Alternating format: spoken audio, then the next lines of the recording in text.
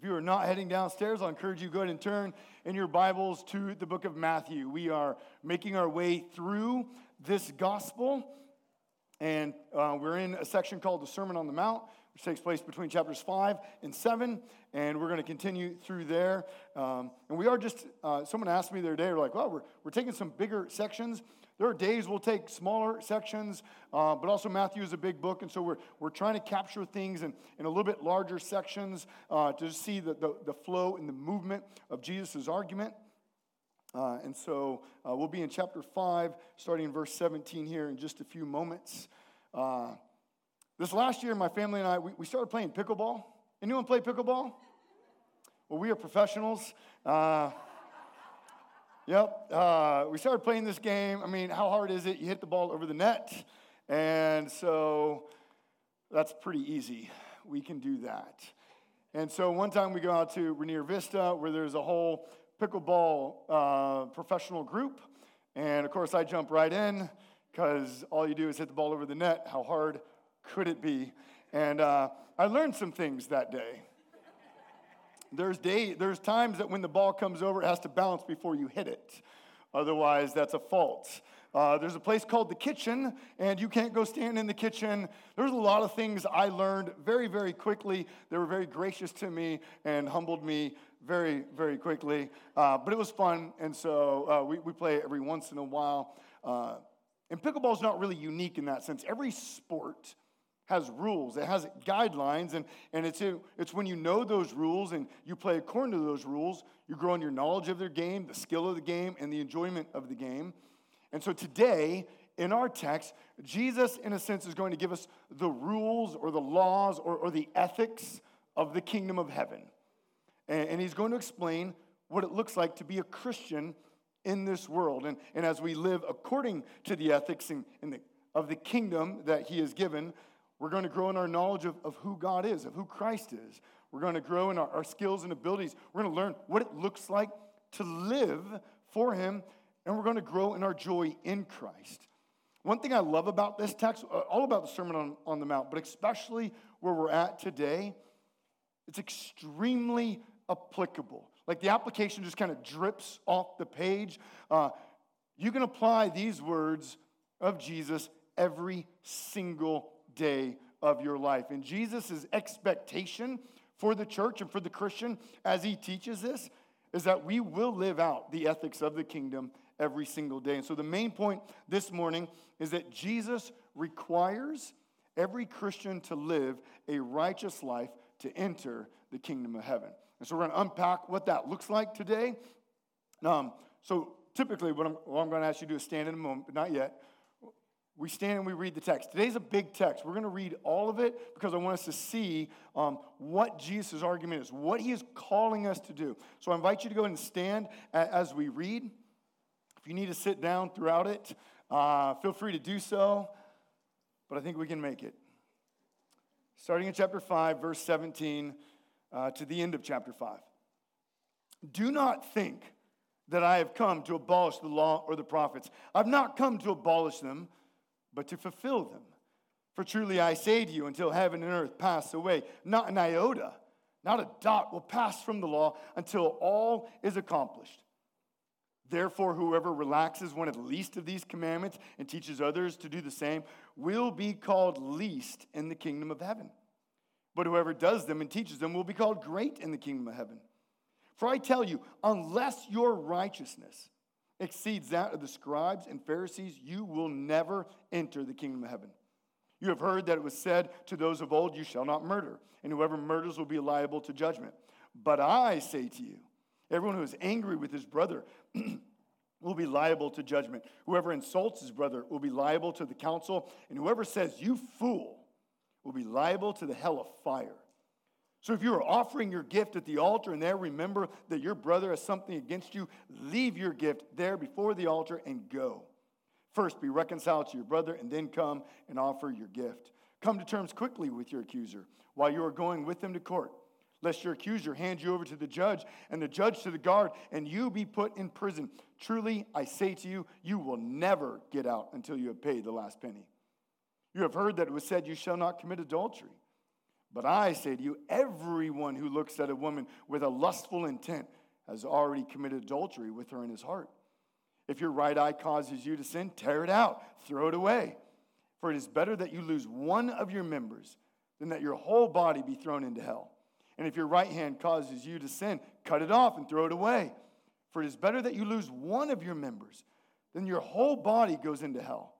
It was also said, whoever divorces his wife, let him give her a certificate of divorce.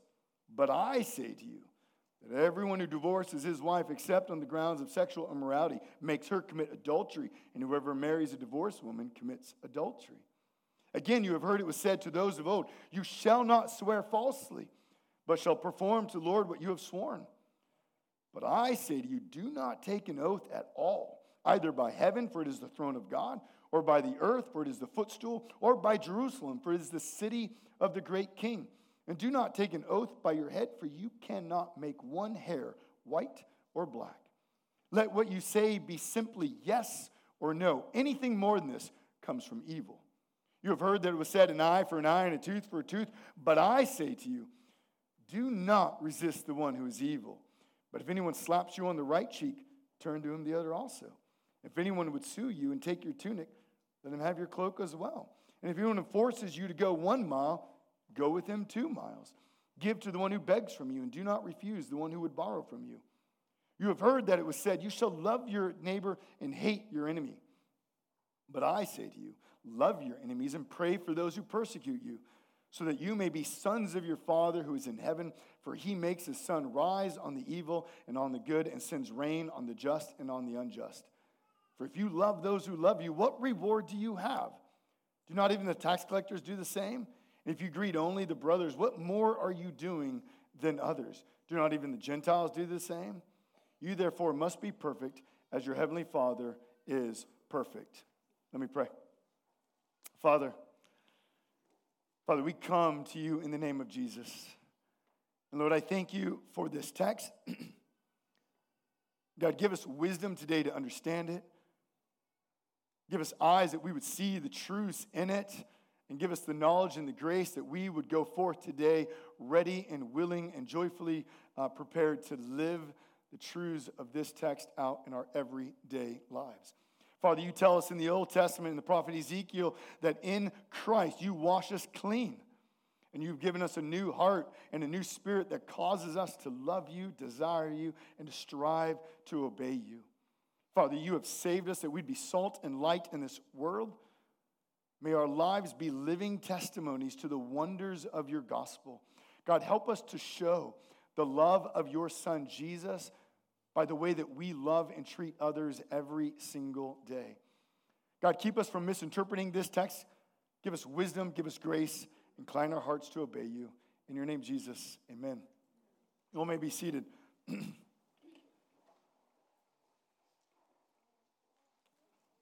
So we're not going to be able to say everything we want about this text. We're going to try to unpack quite a bit of it here today. First thing, it's really important. In verses 17 through 20, we see Jesus has the right to define the law of the kingdom. That's the first point. Jesus has the right to define the law of the kingdom. The importance of verses 17 to 20 cannot be overstated. Like, know these verses right here. These verses affect how we read the entire Old Testament, how we understand it, and how we apply it.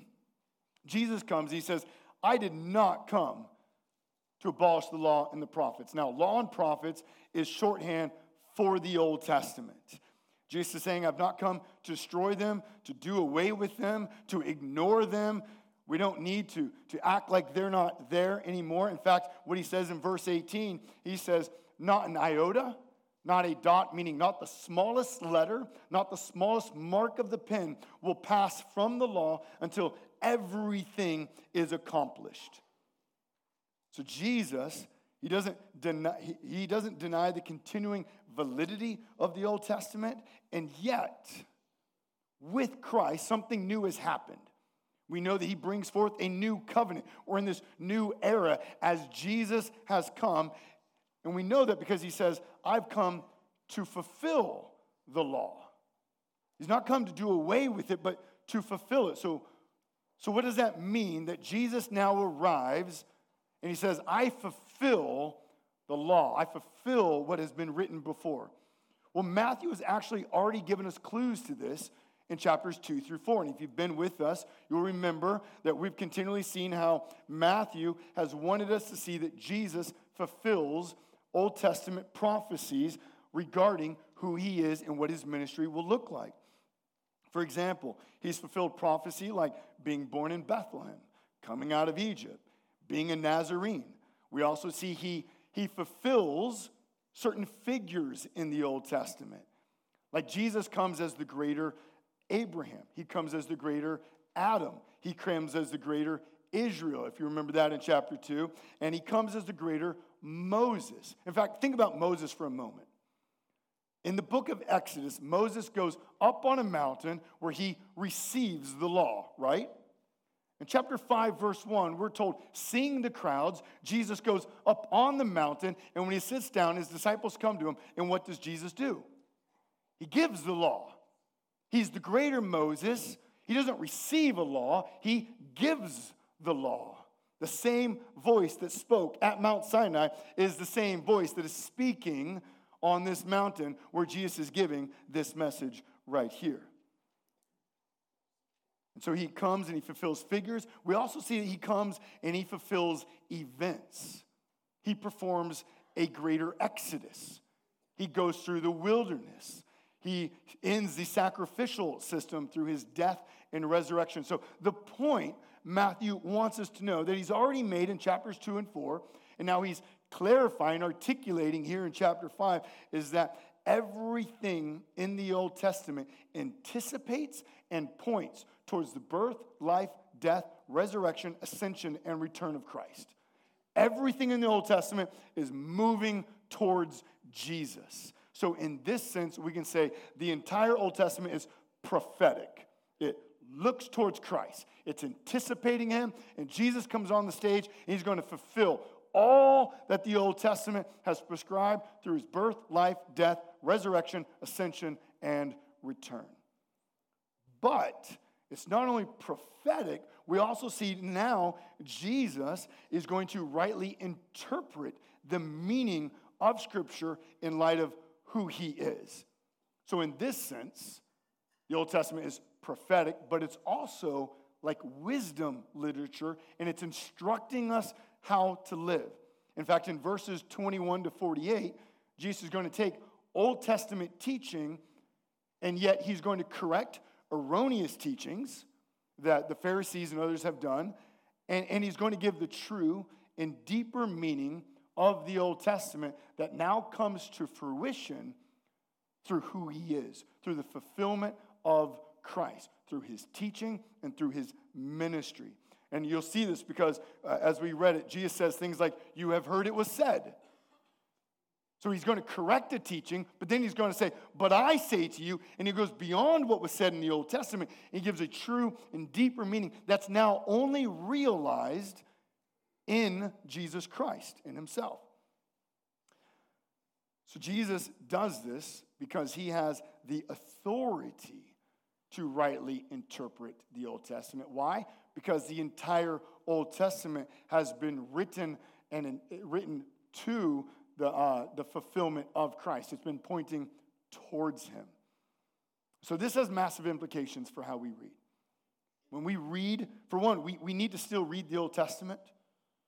Don't think that we don't need it. Don't be like, well, we don't need the sacrificial system anymore, therefore it's not applicable. No, it still tells us so many things. In fact, now we read the Old Testament through the lens of the ministry of Jesus Christ, who he is, what he has done, what he has accomplished. In fact, you will not fully understand the true meaning of any Old Testament passage if you don't understand how it begins to lead you toward Christ. Does that make sense? That's what he's saying right here. It's all written to point to me. I fulfill everything, which means as we read the Old Testament, we must say, how does this move us towards Christ? How does this anticipate Christ? How does Christ fulfill this? How does this show us the need for Jesus? So it's now on the basis of his authority, on the fact that he fulfills the entire Old Testament, he's now going to say, this is the ethics of the kingdom or the law of the kingdom. And the reason he can do this is because it all points towards him. Otherwise, this would be blasphemy, what he's about to do. And so Jesus now comes and he says, this is the ethics of the kingdom. And if you remember last week, we looked at the Beatitudes. Blessed are the poor in spirit, blessed are those who mourn, blessed are the meek, and all of those. So think of those as the character of the Christian.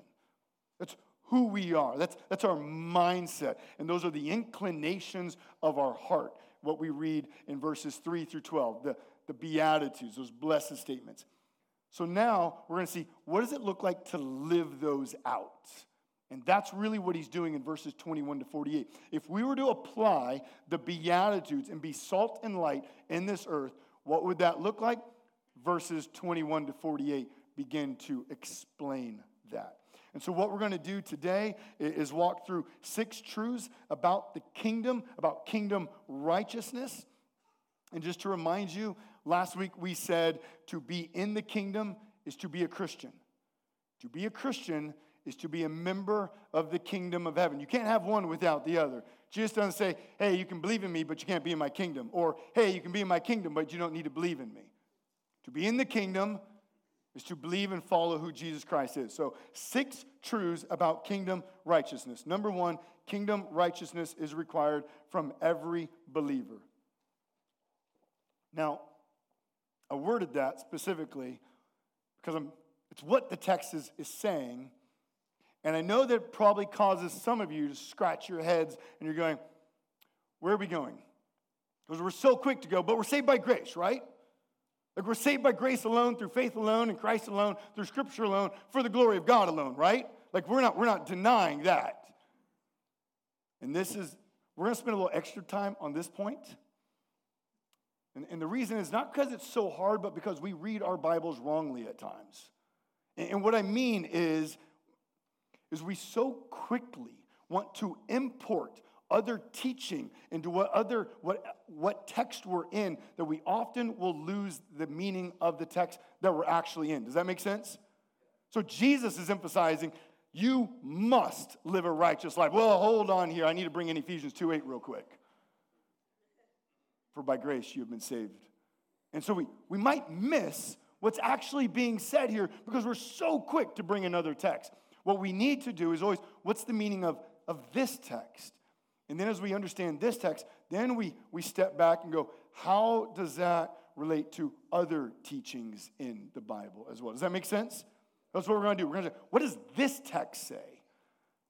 So what we see is that kingdom righteousness is required from every single believer. Look at verse 19.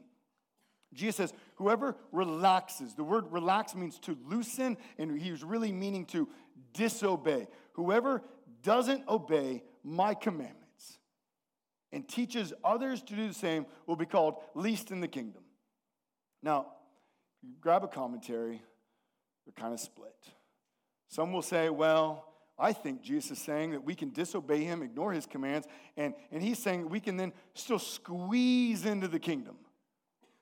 So what they would be saying is Jesus is lowering the bar and saying, really, it's okay if you don't follow my commands and do what I say, and you can actually teach others not to obey my commands, and you can still enter the kingdom of heaven.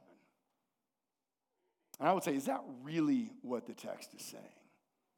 Jesus has just elevated the entire scriptures in verse 18. Not an iota, not a dot until heaven and earth pass away, will pass from this law. But it's okay if you don't really want to believe them or follow them. Does that make sense within the context? Look at verse 20. There Jesus says, our righteousness must exceed that of the Pharisees if we are to enter the kingdom. Verse 48, Jesus says, we must be perfect as our heavenly Father is perfect. And if you look at verses 22, 29, and 30, Jesus implies that if we do not obey him, we will suffer the judgment of hell. And if you remember, if you're familiar with the Sermon on the Mount, there's this kind of parable, there's this teaching that he gives at the very end in verses 24 through 27. And he says, the foolish person is the one who hears my word and disobeys my word. They're like the one who builds their house on the sand. And when the storm comes, otherwise the judgment comes, what's going to happen? They'll be washed away. So again, is Jesus lowering the bar? Is he saying anyone can come in regardless of their view of Scripture and whether they obey? Can we dismiss the commands of Scripture and teach others to do the same? Let me give you two other texts. John 15:2. In John 15:2, Jesus says, every branch, meaning every Christian, that does not bear fruit is cut off and thrown into the fire. That's the teaching there. James, the very brother of Jesus. So if you go read James and the Sermon on the Mount are very similar. In fact, James is like the outworking of the Sermon on the Mount. And so James will say in chapter 2, verse 17, faith by itself, if it does not have works, is dead. Think of it like this.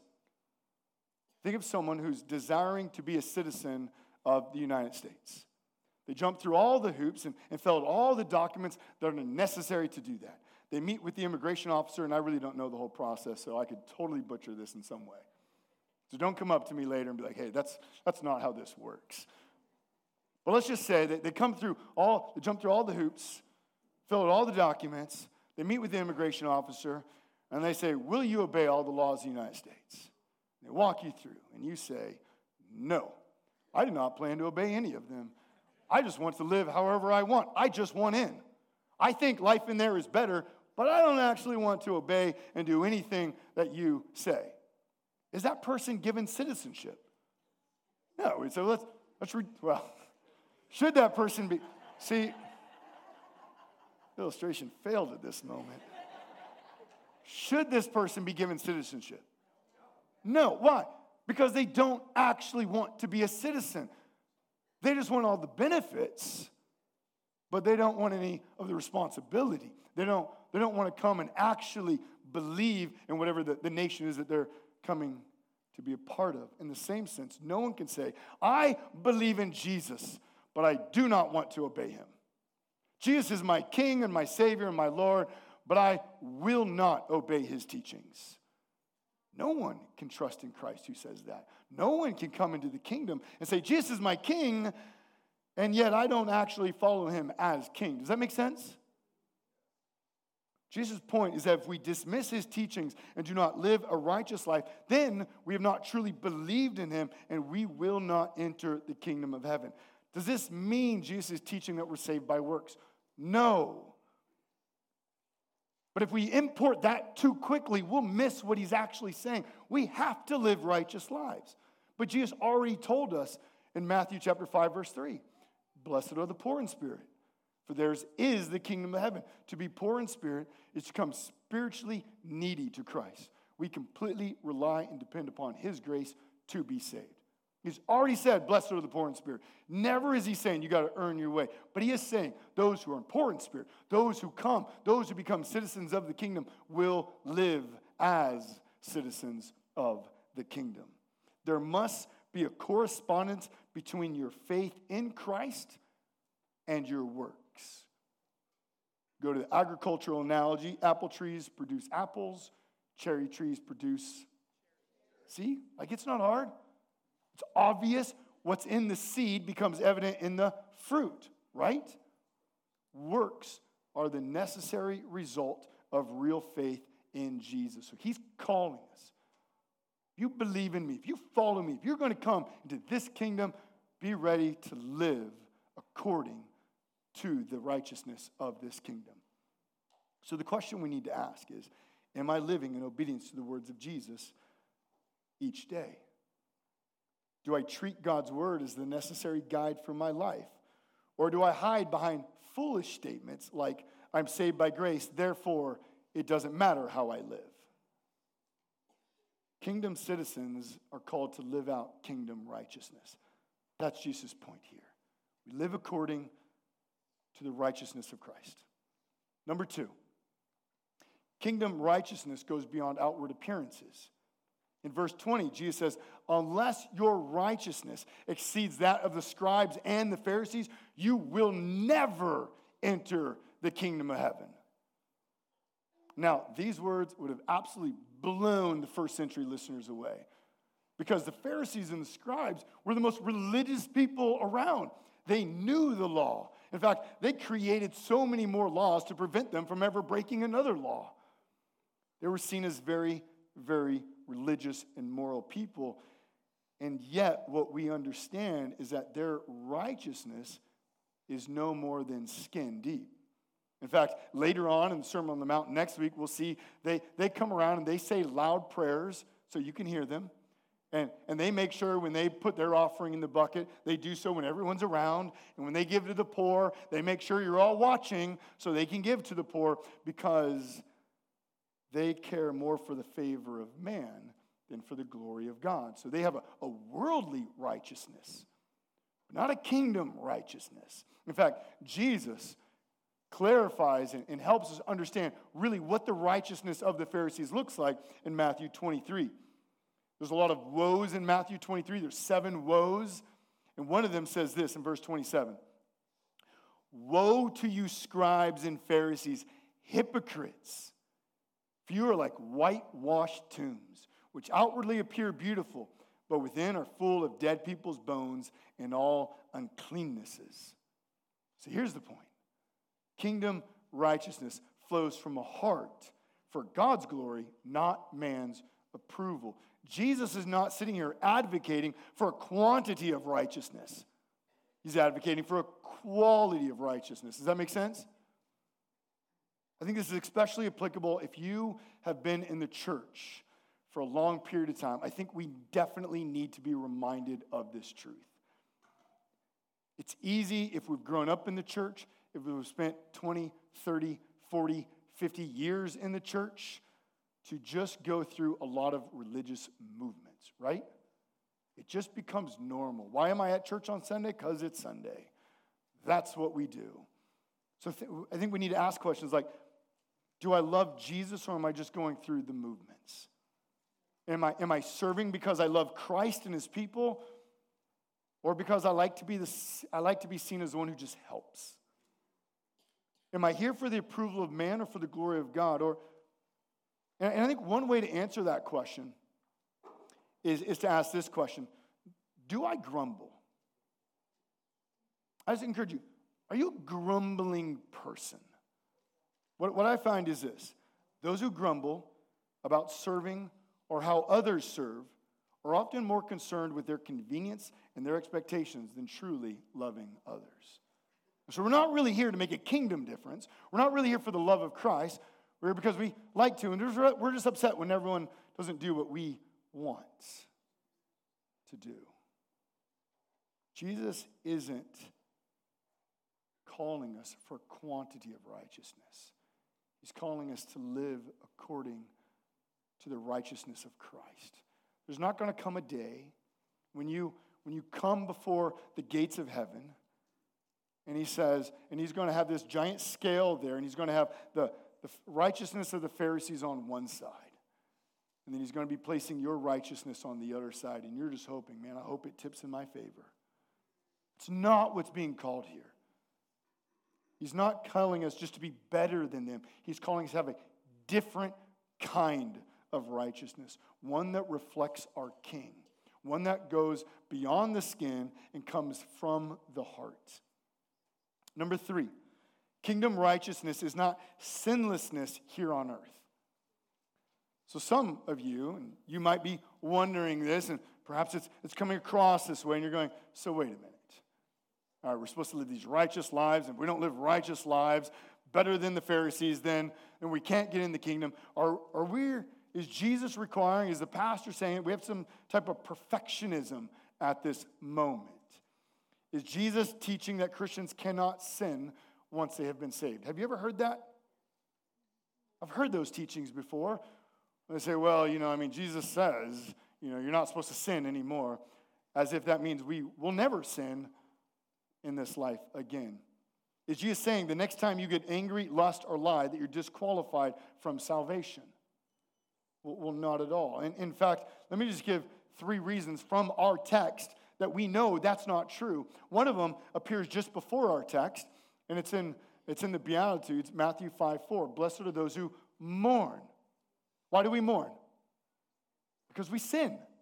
We mourn because we sin, and we know it grieves God, and so we're grieved that we have not lived for the glory of God. So blessed are those who mourn. Jesus is saying we mourn as Christians, as citizens of the kingdom, when we do not live in accordance to the King. So that implies we don't live sinless lives. Chapter 5, verse 23 and 25. Jesus makes the point. We are to pursue reconciliation when we have harmed or others have been harmed by us, meaning seek forgiveness from them. In verse 29, Jesus says, if your right eye causes you to sin, he'll say a very similar thing in verse 30. If your right hand causes you to sin, tear it out, cut it off, and throw it away. If you sin, what are we supposed to do? He's not actually calling for self-mutilation, but he is saying take radical measures in light of who Christ is, in light of your citizenship in Christ, and fight and guard against sin, especially that of lust. And we'll talk about that more in a moment. Listen, there is no Christian who is sinless in this life. But as we walk in obedience to Christ, he gives the grace and the strength to overcome sin. I want you to know, if you come to Christ, he forgives you of your sin. And so if you're here today and you realize, man, I've been walking in disobedience to Christ lately. I have not been faithful. Whatever sin it is, it seems to have begun to consume you. Jesus isn't saying, man, you're out of the kingdom of heaven forever. What he says, come and repent. Repent today, believe in Christ, and receive forgiveness for your sins. So know that. If you're here, whatever your sin is today, Jesus says if we come to him and we ask for his grace, he is faithful to forgive. So know that.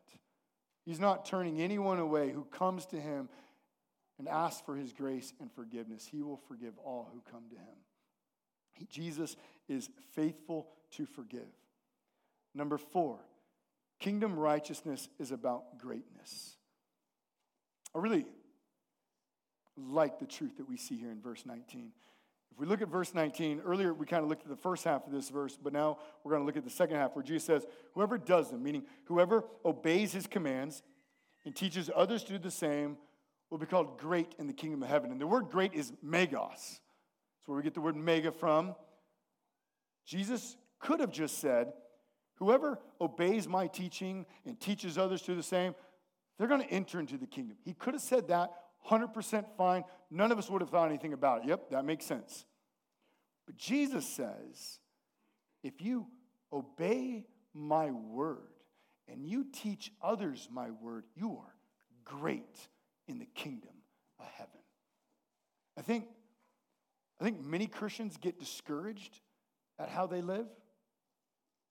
They compare themselves with others, and they see themselves always as falling short.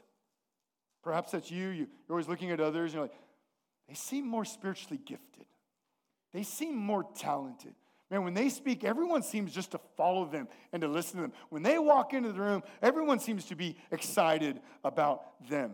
They're more talented. They're more righteous than I am. I really don't contribute much. You ever feel like that?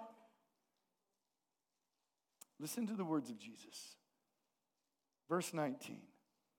Those who obey my words and teach others will be called great in the kingdom. Those who are great read the Bible, obey its teachings, and teach others to do the same. Greatness, right there. If you want to be great in the kingdom, wake up tomorrow morning, read your Bible, obey its words, and encourage others to do the same. That's greatness. Jesus says the same thing in Matthew 7 at the very end of the Sermon on the Mount. Remember that teaching where the foolish person is the one who doesn't obey. He's washed away. But the wise person is what? The one who hears and obeys the word of God, and he's said to be like the one who builds his house on the rock. So when the storms come, the judgment comes, he's secure in Christ. Greatness in the kingdom is not doing some Mount Everest type of work. It's simple, daily, ordinary acts of faith like reading, obeying, and teaching others to do the same. Know that truth. It's so easy. Just we look at others and go, I'm not like that person. I'm not like that person. And we start getting discouraged. But Jesus says, just listen to my word. You just obey his word today. Encourage others to do the same. Great in the kingdom. So if we put this in context of what Jesus is saying here, we could say Jesus is teaching us to resist being angry with other people. Don't be angry. And if you have offended someone, seek reconciliation. Look at what he says in verse 23 and 24. If you are offering your gift at the altar, meaning you're going about your religious duties, you're coming to church on Sunday, you're offering your gift at the altar, and there you remember that your brother has something against you. Now just think there. Your brother has something against you. Could be a family member, but your brother in Christ. This means you might be innocent. Do you get it? Like you might have offended them, and therefore he's rightly upset with you. Or he's misinterpreted. Something is on his part, but you know he's angry with you. Leave your gift there before the altar. First be reconciled to your brother, and then come and offer your gift. So what do you do? What should you do every week? Every week. Have I offended someone lately? And according to Jesus, if you have, what should you do? Don't come in here. First, go to them. Seek reconciliation. Greatness in the kingdom is listening to God's word and then just doing what that says. Go to them and pursue forgiveness. Seek reconciliation with them. And so I encourage you, if there's someone today that you know they're offended, whether they're in this room or not, I encourage you today, go to them. Go to them quickly. Jesus makes it a point. Go to them quickly. We should be urgent in our pursuit of reconciliation.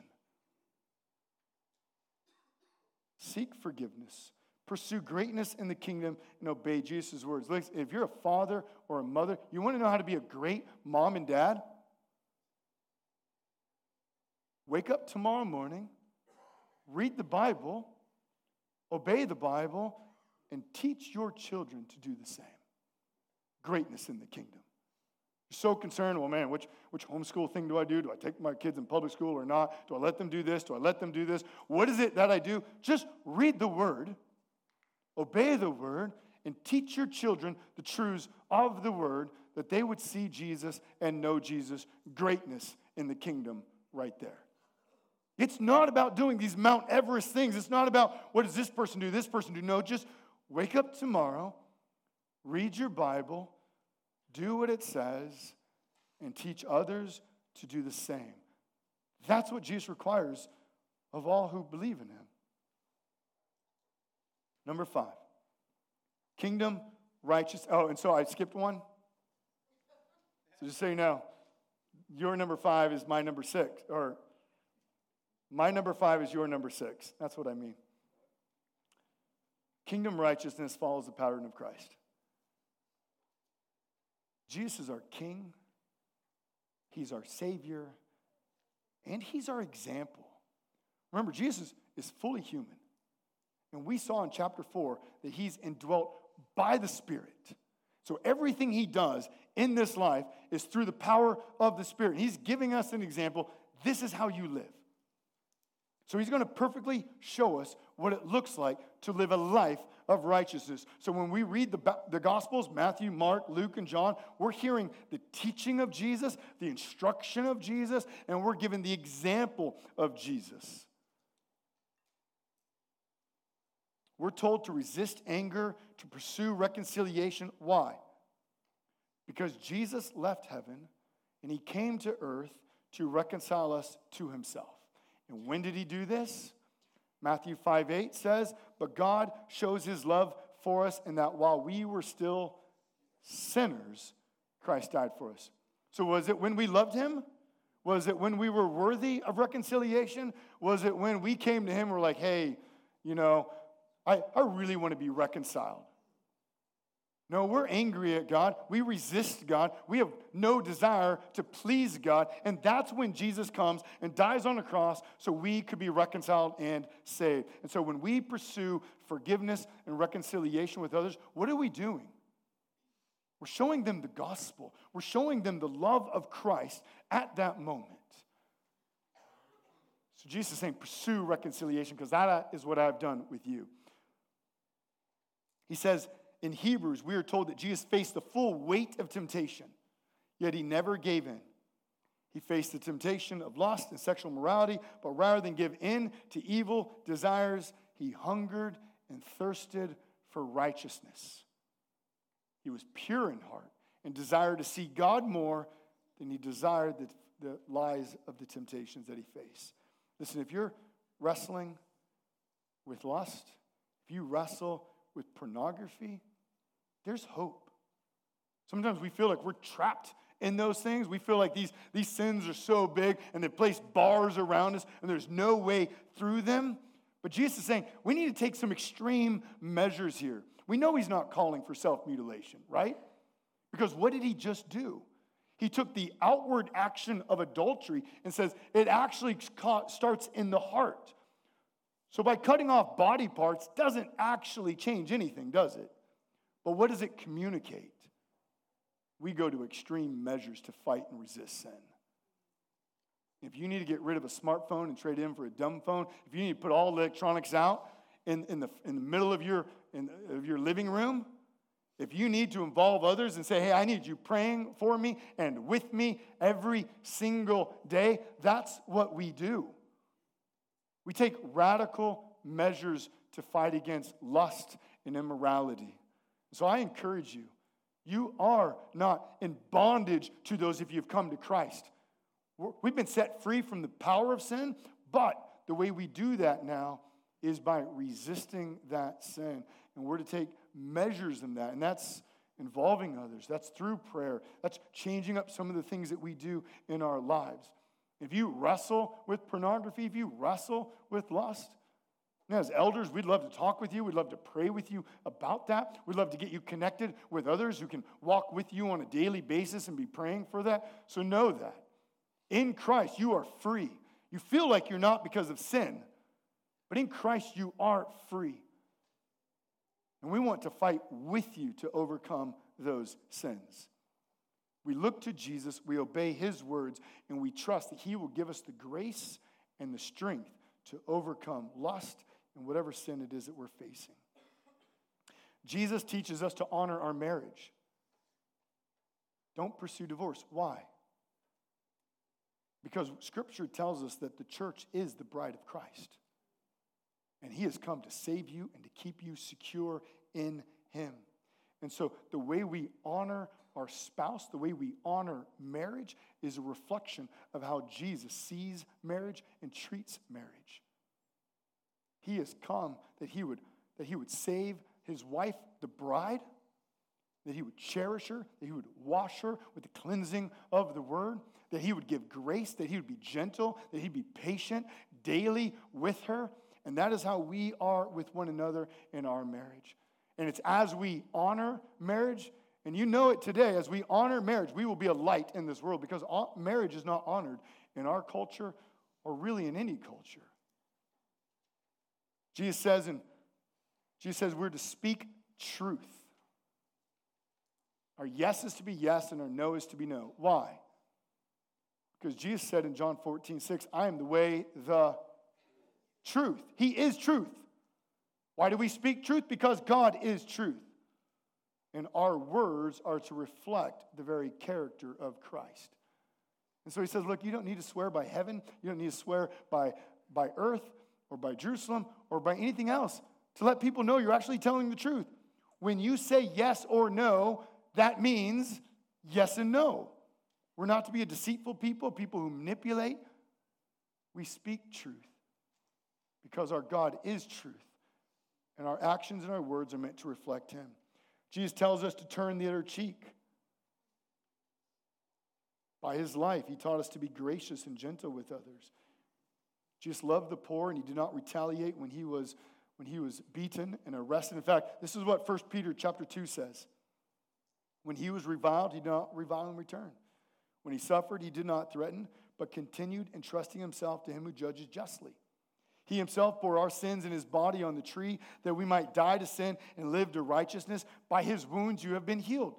Now, Jesus isn't saying we don't need police officers or military to protect nations and things like that. This isn't an argument for pacifism, but he's saying that we are a gentle people, a people who do not take things into our own hands, and we are gracious with those who offend us. We are generous to those who are in need, and those things are not weakness. Rather, that living like that is Christ-likeness. When we do them, we show the world the beauty and the righteousness of the kingdom. And Jesus at the end says, love not only those who love you, Gentiles do that, the tax collectors do that. Everyone in the world love those who love them. Love your enemies. Why? Because Jesus pours the rain down on the wicked and the righteous. God does good to both, the good and the evil. And so we do not just love those who love us, but we love our enemies. And as we do that, we shine as salt and light in this world. The commands that Jesus gives in verses 21 to 48, they're straightforward. The application drips off the page. But they are not simple. They are not simple. And so we can wrestle with, how do I do this? Like, I get that we're called to live this way. How do we actually live righteous lives like this? The Christian life is not accomplished by our strength. Remember this. Every time Jesus gives you a command, he will also give you the grace to fulfill that command. Do you understand that? So Jesus isn't just giving you this whole list of rules and says, good luck. If you make it, you're in.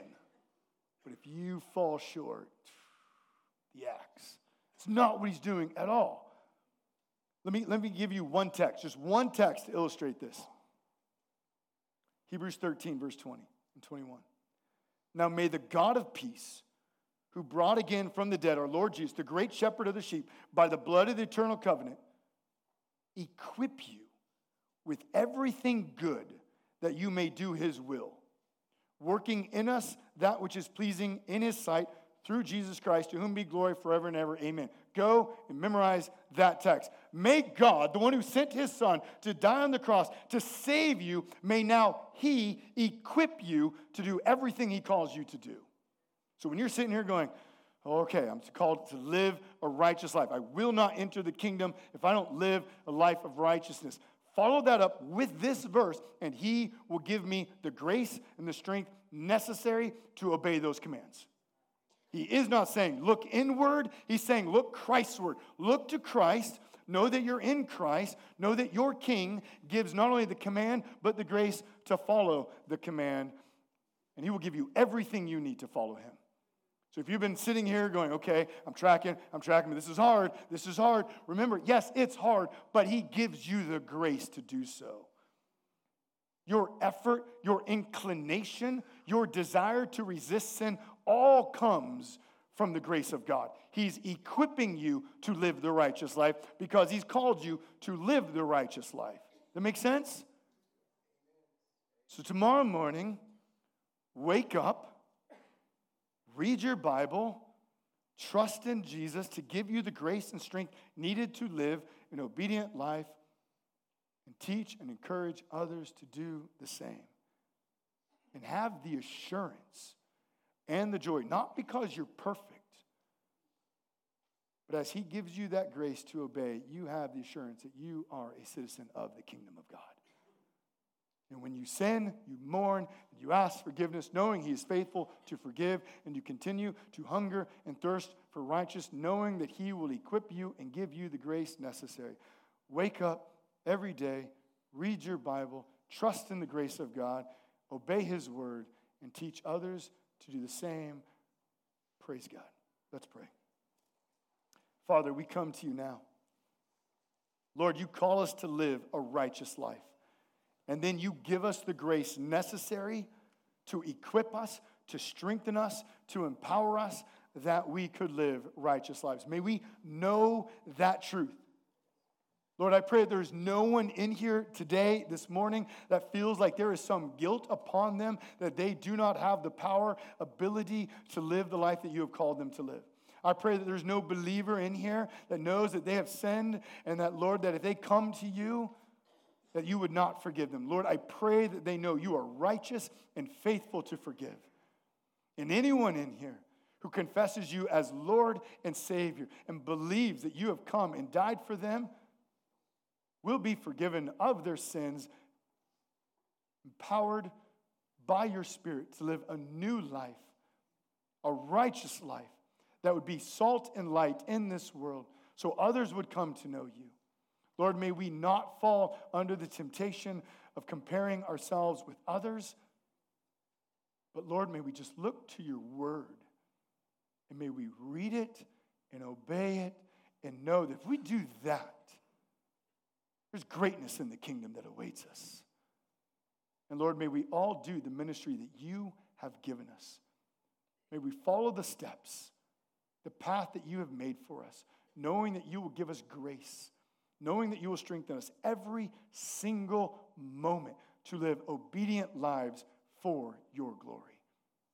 In your wonderful name, Jesus, amen.